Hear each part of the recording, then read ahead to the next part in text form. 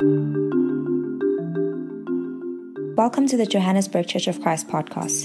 In these podcasts, we seek to know Christ and to make him known to all nations and people. In the midst of these unprecedented times the world faces, we wish to encourage you with a thought for you to cart through your day. May today's message bring about peace in your thinking through Christ. Good morning, this is Werner Veronica. When I think about fellowship, I often think of the following quote by C.S. Lewis. There are no ordinary people. You have never talked to a mere mortal. Nations, cultures, arts, civilizations, these are mortal, and their life is to ours as the life of a gnat. But it is immortals whom we joke with, work with, marry, snub, and exploit, immortal horrors or everlasting splendors. This does not mean that we are to be perpetually solemn. We must play, but our merriment must be of that kind, and it is in fact the merriest kind, which exists between people who have, from the outset, taken each other seriously.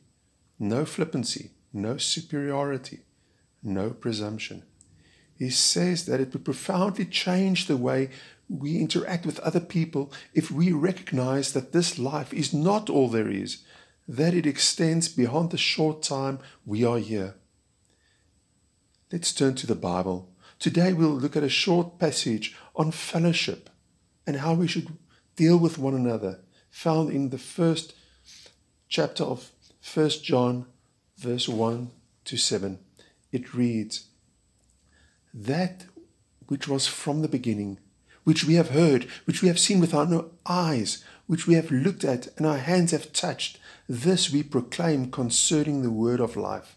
The life appeared, we have seen it and testified to it, and we proclaim to you the eternal life, which was with the Father and has appeared to us. We proclaim to you what we have seen and heard, so that you may also have fellowship with us.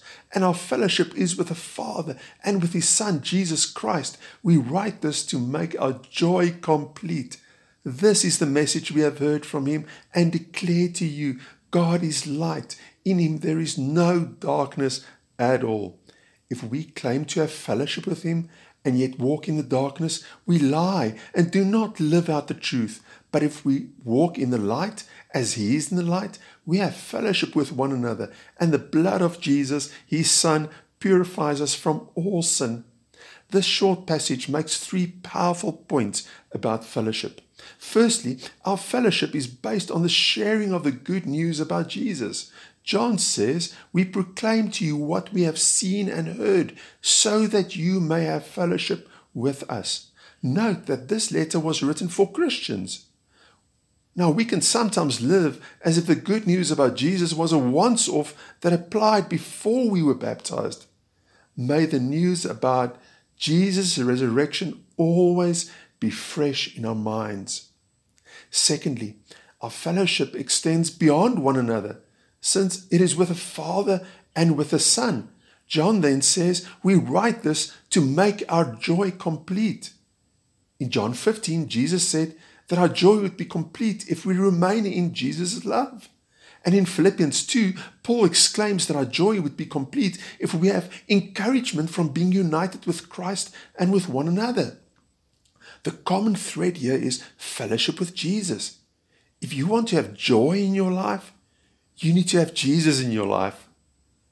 Thirdly, if we walk in the light as he is in the light, we have fellowship with one another.